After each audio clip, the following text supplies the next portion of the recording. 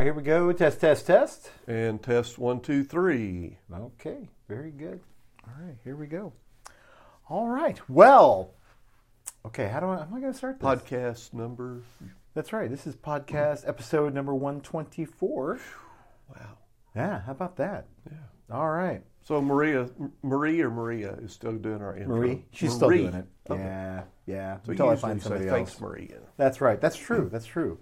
All right. Well, thank you, Marie, for the wonderful introduction. And hey, everybody, welcome back to not only the podcast, but I'm saying welcome back to myself. Welcome back to yourself, Sean. Well, thank you. It's good to be back to myself. I kind of want to break out in that old song, Back in the Saddle Again. Yeah. We're back in the saddle again, Sean. Great to have you. I won't sing, though. Okay, well, but you know what? I would like to hear that, actually. But the audience would not. So.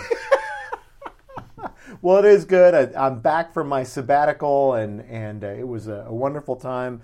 And it's good to do this. I have missed doing this with you, Rick. So great to have you back. I know you had a wonderful time and just a great time of spiritual renewal and refreshing, and that's what a sabbatical is all about. Amen. But we missed you, and it's great to have you back in the saddle again. Amen. Now, some folks may be wondering, because I know a couple people that actually contacted me, and they said, we had no idea what you were doing, and so we just thought you were sick or had been fired or something. I said, well, I hope I haven't been fired, but I haven't been sick. And so if you're wanting to know what a sabbatical is, you can go ahead and look on our webpage at roselgrace.com and look under the blog, and I put a description of what we were doing there. So, but it's good to be back.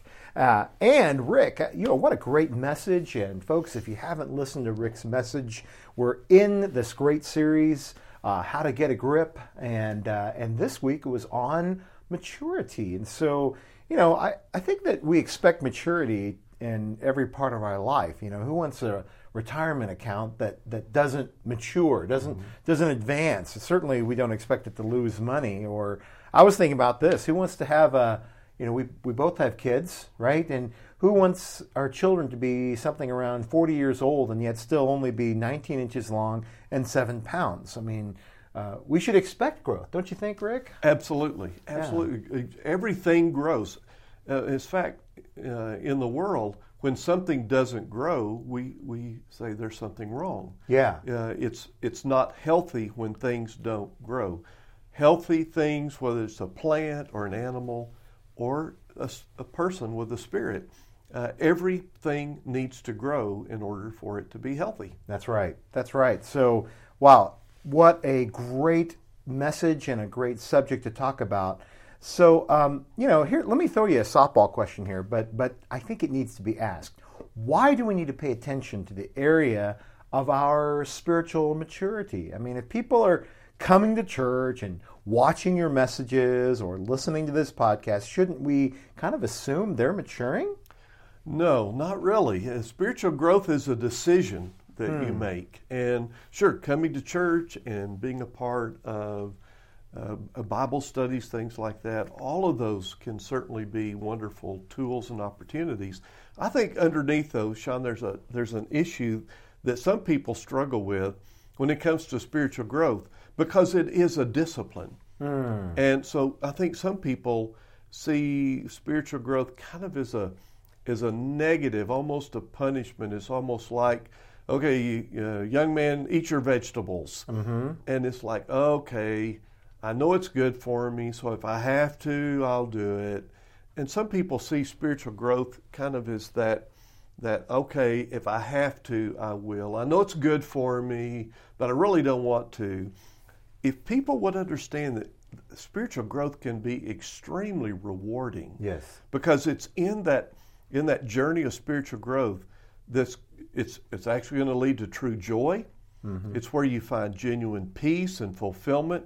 And what I've discovered more than anything else, it gives you a genuine sense of purpose. Yeah. That as you are growing spiritually, you realize this is what God created me to do. And along the path of spiritual growth is where you discover all these wonderful gems like true peace, true joy, a sense of fulfillment and purpose. If people could catch that vision, Sean, they wouldn't see spiritual growth as a have to, but a get to. Yeah, yeah. One of the benefits of the sabbatical was that I had never really contemplated the question of what is the ultimate, I guess, expression or feeling of what maturity is. And so I always thought it was to be happy in the spiritual purposes that God's made me for. And I was it was suggested to me that no, really, what God intends for me to be is not to be happy, even in spiritual things, but to be free. But to be free to be truly motivated towards the things that are the powerful things that God had intended for me for. And so I think it's kind of interesting that the things that we're talking about today are the things that I really thought deeply about over the past 30 days. I'm really glad you brought that point up, freedom. Mm-hmm. In fact, this has been resonating with me so that you may not even, I don't know if I've told you or not, but this summer we're going to do a series, and the series, we're going to go through the book of Galatians. Oh. But the title I've given to the entire series, one word, freedom. Wow. I want people to discover the freedom that you're talking about and that you really got into and experienced in your sabbatical. Amen. Amen. Yes. All right. So those spiritual disciplines that enrich our lives, or you talked about several areas, 3 basic areas in which we ought to mature. Personally, in the local church, and publicly, our witness to the world. You know, I'm kind of surprised you didn't mention other spiritual disciplines, like, say, reading your Bible or prayer, going to church, giving. I mean, aren't those areas of maturity? I would say, Sean, the difference is between 2 words, where and how. What I was talking about Sunday from 1 Thessalonians 4 was the where. Mm-hmm. Where does spiritual growth expose itself? Where is it put into practice?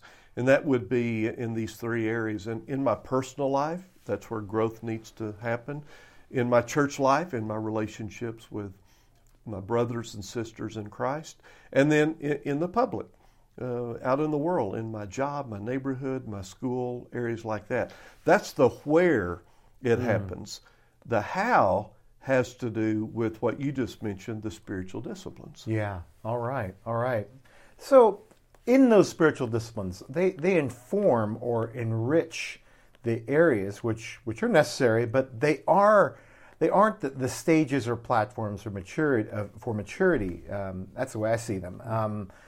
The common denominator that I see is that these platforms, they're really relationship areas. Our relationship with God, our relationship with the body of Christ, and our witness to the world. Do you think, am I on track there? You are, and you use the key word relational. Christianity, Sean, is personal, but it's not private. Many people make that mistake. It's, my faith is very private. No, it's very personal, but it is not private. Yeah. Your relationship with God is to spill out and to affect the way you treat people at church, the way you treat people in the world. And if it's so private that no one ever recognizes your faith in Christ, then something is missing. When you study Scripture from the very beginning of Genesis, you discover God is a very relational God. In fact, when we think about the Trinity, Father, Son, and Holy Spirit, what is that? It's one God, but 3 persons in perfect relationship with each other. And really, the incarnation, when God the Son comes to earth, what's going on there? God is extending His relationship. He desires relationship with people. That's why over and over the metaphor that He uses with us is He is our Father, we are His children. Yes. What's that?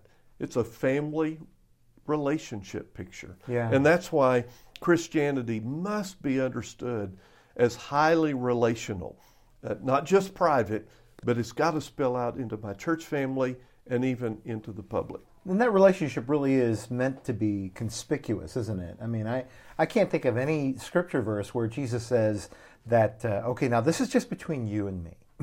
I mean, we do know that is true, But on the other hand, it really is when he says, "I want you to deny yourself, take up your cross."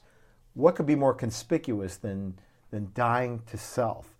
And that's powerful. I'm so glad you. What did you say again? It's meant. It can be private, but it's personal, but okay. not private. Yes, personal, not private. Yeah. And well, you just go to the Sermon on the Mount. Jesus says, "You're the light of the world. Don't hide it under a bushel." What do? Man, you put it on a stand, and you light up the area around you. That's why Christianity is never intended to be private. Fantastic. So when it comes to our relationship with God that is holy, sometimes I think that I get a little nervous because I picture in my mind a stern God that is ready to pounce on my first mistake or act of disobedience. And I think that a lot of us may have that picture of God. I know that's not correct. But Jesus, when he talked about God, his Father, he told us that we ought to call on God as our Father as well. But he also says that we should be perfect, like in Matthew 5:8. In fact, Peter later recollects from Leviticus 11 that God commands us to be holy, even like God, even as God is holy. So I feel like I'm in almost a losing game. How do we get a proper picture of holiness and our relationship to God as our Father? I'm convinced, Sean, that so many people have a totally distorted definition of holy. They do. They think, to be holy, you have to be weird. You have to be strange. And so when people see in the world, they're going to have a negative reaction simply because they go, well, that guy's weird. It doesn't mean you go out and you buy a robe and sandals, grow a beard, and talk funny. Make the word God into 3 syllables. God, Jesus. No, the word holy. If people would understand, the word holy very simply means to be set apart for God's purpose. And I think about it, and it comes from the Old Testament in the temple that certain articles in the temple, certain tools that were used in the temple, they were not to be used for common use. They were to be used exclusively in the temple ceremonies. Yes. And so when and that they were the holy items, they were set apart for God's purpose.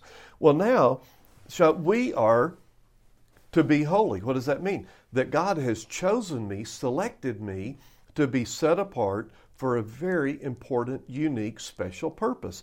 Suddenly, holiness is seen in a positive light, not in a negative light. Right. To be holy means, wow, I get chosen. God looked down and said, hey, you're one of my children. You're special. I have a unique plan and a purpose for your life. Yeah. How could anything be more exciting than for the creator of the universe to select you and to set you apart for a special purpose? Rick, you're wearing glasses right now, and I know that it's springtime. It's going to be a little more muddy now, and as we're working in the yard. But I'm thinking, those glasses would be great to scrape off the mud off of my shoes before I go in the house. And it could work that way. It could. It could, but that would be a holy, there I said that word. It would be, and I mean WHOLLY, that would be a very inappropriate use of something that's meant and designed for something else. And as I think about that God has created us for a certain important purpose that reflects who He is, and I think about that, it gives greater clarity. Well, and when the whole purpose of Jesus coming is to call us, Sean, out of seeing ourselves as scrapers of mud, and to see that we have a higher calling. Amen. Amen. All right, so back to the passage. Paul, and you were looking at 1 Thessalonians chapter 4. Back to the passage, Paul was led by the Spirit to spend a bit of time discussing how the disciple was to be different in the area of sexuality.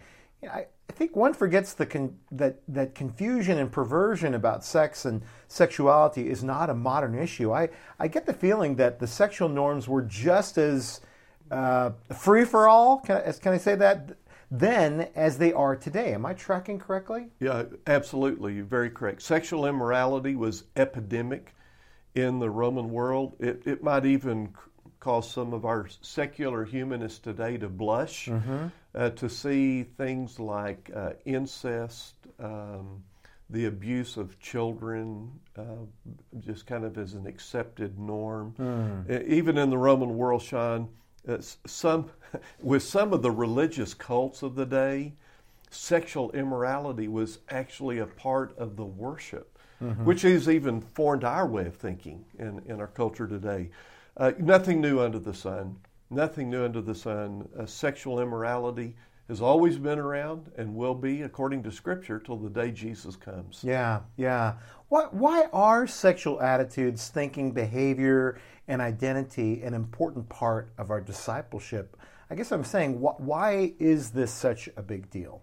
There is something unique about sexual immorality, and the Apostle Paul even addresses this in another passage over in 1 Corinthians chapter 6. We looked at this some weeks back, verse 18, where he says this, Sean, he says, flee from sexual immorality. Now watch what he does. All other sins a person commits are outside the body, but whoever sins sexually sins against their own body. Isn't that interesting? As Paul looks at all the variety, the different kinds of sin, he puts all of them in one category except one, sexual immorality.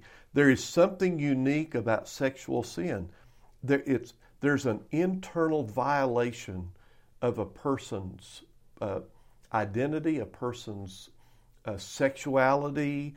There's just an internal violation, and it's kind of a mystery. But I must say, it is very true. Because when you see people who have been involved in sexual immorality, it does a unique kind of damage. It can scar a person's spirit and psyche for their entire life. Yeah. As I've talked to people that were abused sexually as children or as teenagers, there is a breakage that happens. And some may say, well, that's because it was a violation towards them, and I would totally agree with that. But I think that there's also the sense that it is very strange how I've seen, and this is documented, people that are sexual abusers have many times, overwhelmingly, been sexually abused themselves. Something breaks, and God is doing something different, doing different not only in our attitudes but our minds and with our bodies. I find that fascinating. Well, and I found people who have that kind of abuse in their life, the question is, well, can they be healed? They never get over it. Yeah. They learn to live with it. The ones that are healed. Yeah. You learn to live with it, but you never get over it. There is a breakage, and sometimes, Sean, you cannot fix a broken glass. Yeah. You can glue it together, and it's held together.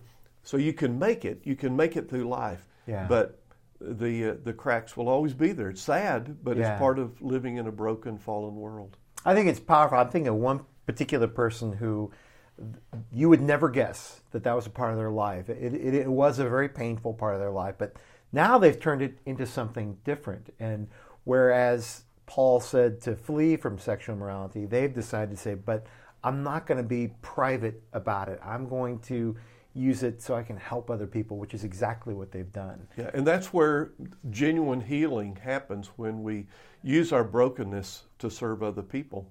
Amen. Amen. So let's move on. You taught that Scripture commands us to grow in our relationship with our local church assembly. So here's another softball question. So what if I'm not a member of a church? What if I'm not an active member of a church? I would say two things. Number one, join. Number two, get active. Okay. Sometimes the simplest answers are really the absolute truth. Yeah. I just thought back this week where Jesus said, I will build my church. I will build my church, and the gates of hell will not prevail against it. Think about it.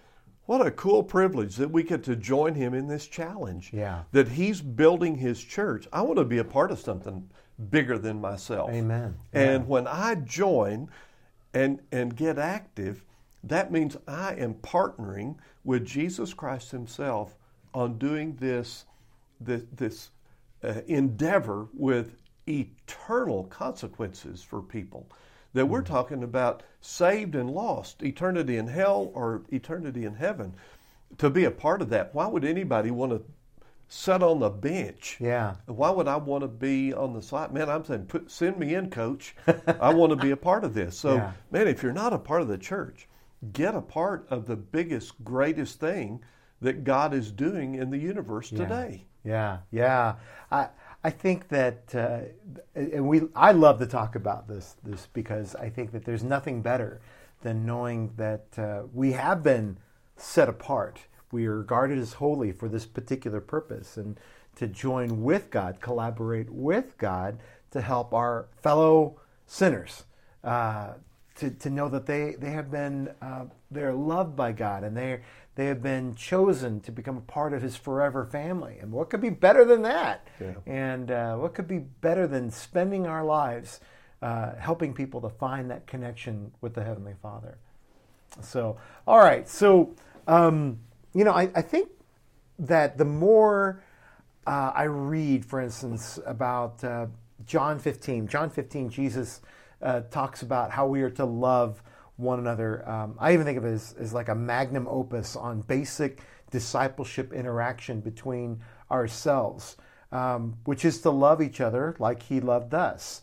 And the more I fall into, I don't know, I almost fall into both a deep despair, but also an inextinguishable hope, because I think this is something that's so wonderful and ought to happen, yet is so hard to do. Years back, you gave me a book by Brennan Manning, and in it, he quoted this woman, this author, Ruth Center, and she said, "You want to know how to motivate others to do love? It isn't by doing more love so you can be their model. It's by coming close to me, letting my love soak into you like water saturating a sponge. You must be my love before you can do my love." Rick, how does the average disciple know we are doing love right? I would say a great question at the end of the day is to say, is my love costing me something? Oh. Because genuine love will always cost. It'll always cost you something. Yeah. So I always say, are my acts of love or my deeds of love, are they given to others with no strings attached? In other words, no ulterior motives. Yeah. I do something for you, an act of love. In the back of my mind, am I going, one of these days Sean will return this favor? Well, that's a string attached. Yeah. So the big challenge, I think, is to love in such a way that there's no strings attached. And, another thing I would say, Sean, that a great question for people to ask, am I really loving people in my church? Ask this question. If you left your church today, how long would it take for people to notice you're gone?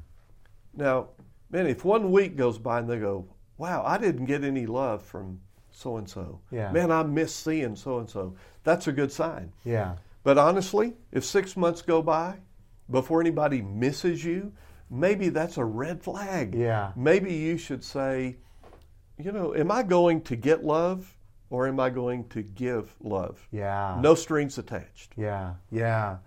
Well, I know that it happens everywhere. I know that you said it, and it is true. Grace is one of the most loving churches that I've ever been a part of. But we ain't perfect. And there are times that people they've gotten sick, or they went away, or they walked away, and they didn't get somebody to call on them or something like that. And so we do kind of miss from time to time, don't we? Absolutely. But there's the challenge is when we do drop the ball that we say, okay, how can we pick the ball up better next time? Yeah. And there's also that sense of, well, if you were expecting something, what type of test are you trying to give that really is more selfishly motivated? So, all right. Well, let me move on from that. So, the last platform that you discuss is in the area of our public life, our witness before the world. I think that some Christians think that they can kind of opt out of evangelism because they're not full time. I'm using air quotes there. What do you say to that? Every Christian is full-time. Amen. There are no part-time Christians. Yeah. There are none. Every Christian is full-time. Now, here's the irony of this all, and it's such a paradox. Actually, Sean, we're pastors. Non-pastors have more contact with non-Christians than we do. It's true. We spend so much of our time with Christians because we work at a church, and a lot of Christians hang out at church and church events and church activities. Listen, it's the church members that are out there on the front line. The people they work with in their jobs, they're going to have a lot more contact with non-Christians than we are. So they, in fact, should be the great evangelist. We're not going to be the great evangelist. Our job is equipping Christians and getting them connected in the body of Christ and helping them grow. Why? So they can go out and really do the work of an evangelist in our community. Fantastic, fantastic. I think that Paul is so very practical about our behavior. It's the way that you put it, it's almost kind of boring, kind of boring and pedestrian, when he says that we should lead a quiet life, mind our own business, work with our own hands. I mean, you're serious. Those are important things. I mean, they seem so normal. Okay, yeah, and if you feel like Paul's boring, I'll let you take it up with Paul someday in heaven. He may have a different view. Seriously, Sean, you think about it. Lead a quiet life, mind your own business, work with your own hands. These three simple commands would radically change for the better any school, any workplace, any family, any neighborhood, any church. Because when you think about those three commands, if you have one person doing the opposite, it just ruins everything. Yeah. All it takes is one busybody in an office just to sour everybody. Nobody wants to come to work because, there's one busybody. There's one, they won't keep their mouth shut. They gossip about this person. They stab people in the back. Who wants to work like that? Isn't it interesting? These three simple commands could radically change any organization for the better. Yeah. It's interesting. So obviously, I hate to bring this up, but I'm going to bring it up because it's so fresh. So on my sabbatical, the one thing that I tried to do was I really emphasized that first one, leading a quiet life. And so we did go to Hawaii. It was a beautiful place. I wanted to go someplace that was visually stimulating and beautiful. But we didn't do the normal tourist things. I did a lot of study, a lot of writing in my journal, and a lot of prayer. And I tried to lead a quiet life. I think one of we give it a different word now. Some writers, they call it the contemplative life. And I think that to lead a quiet life doesn't mean that you don't do nothing. It is that you really do some heavy introspection and study of yourself as well. Yeah, quiet water runs deep. Ooh, yeah. yeah. All right, so verse 12 seems to hang it, so that your daily life may win the respect of others. When I think about this, I recall Paul's letter to the Ephesians when he said, hey, be very careful then how you live, not as unwise but as wise, making the most of every opportunity because the days are evil. So the command to be very careful, I read this to be really serious about our maturity process and with a nod to the seriousness of it all because the days are evil. There seems to be a kind of a sense of urgency that Paul has, both in Colossians and Ephesians and in this letter to the Thessalonians. What's going on here with Paul? Yeah, Paul understood something that we all need to understand. Life is short. He understood time is limited. And we just fall into the trap, Sean, of thinking that, well, I got plenty of time. No hurry. But I tell you what, as you get older, you certainly change your perspective on that. You begin to see that, time is short. Time is limited. And so we need to invest our time in eternal pursuits. Don't wait until you are old to realize, oh my goodness, I wasted so many years of my life. Yeah. Paul just had this great insight, this wisdom that you're not going to be around forever. I'm not going to be around forever. So what am I going to do with today? Yeah. What am I going to do with today? Yeah. So, listener, if you're out there, you only you cannot expect that tomorrow is going to happen. And so strike while the iron's hot. Do what you need to do right now. You know, someone pointed out to something startling to me, that the purpose of evangelism will one day not be needed. I mean, were they right? I mean, is that really why it's the most pressing thing that we should do right now? They are correct. Very clear. The Bible's clear. When Jesus returns, son, everything changes. Everything. The lost and the saved, they're separated for eternity. And that's why Scripture is clear again. It says, now is the day of salvation.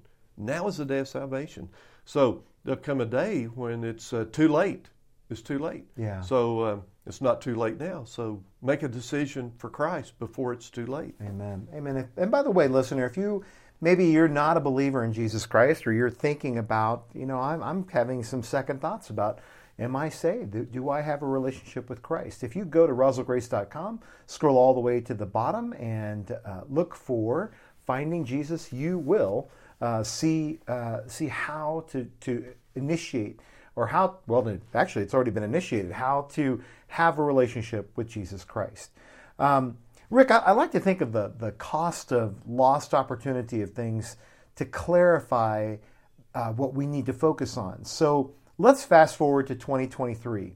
What is the cost of lost opportunity if we disregard maturity in these three relationship platforms? To me, we need to step back, have perspective, be wise, and realize that once time passes, it is gone forever. You cannot get it back. There is no rewind button on your life.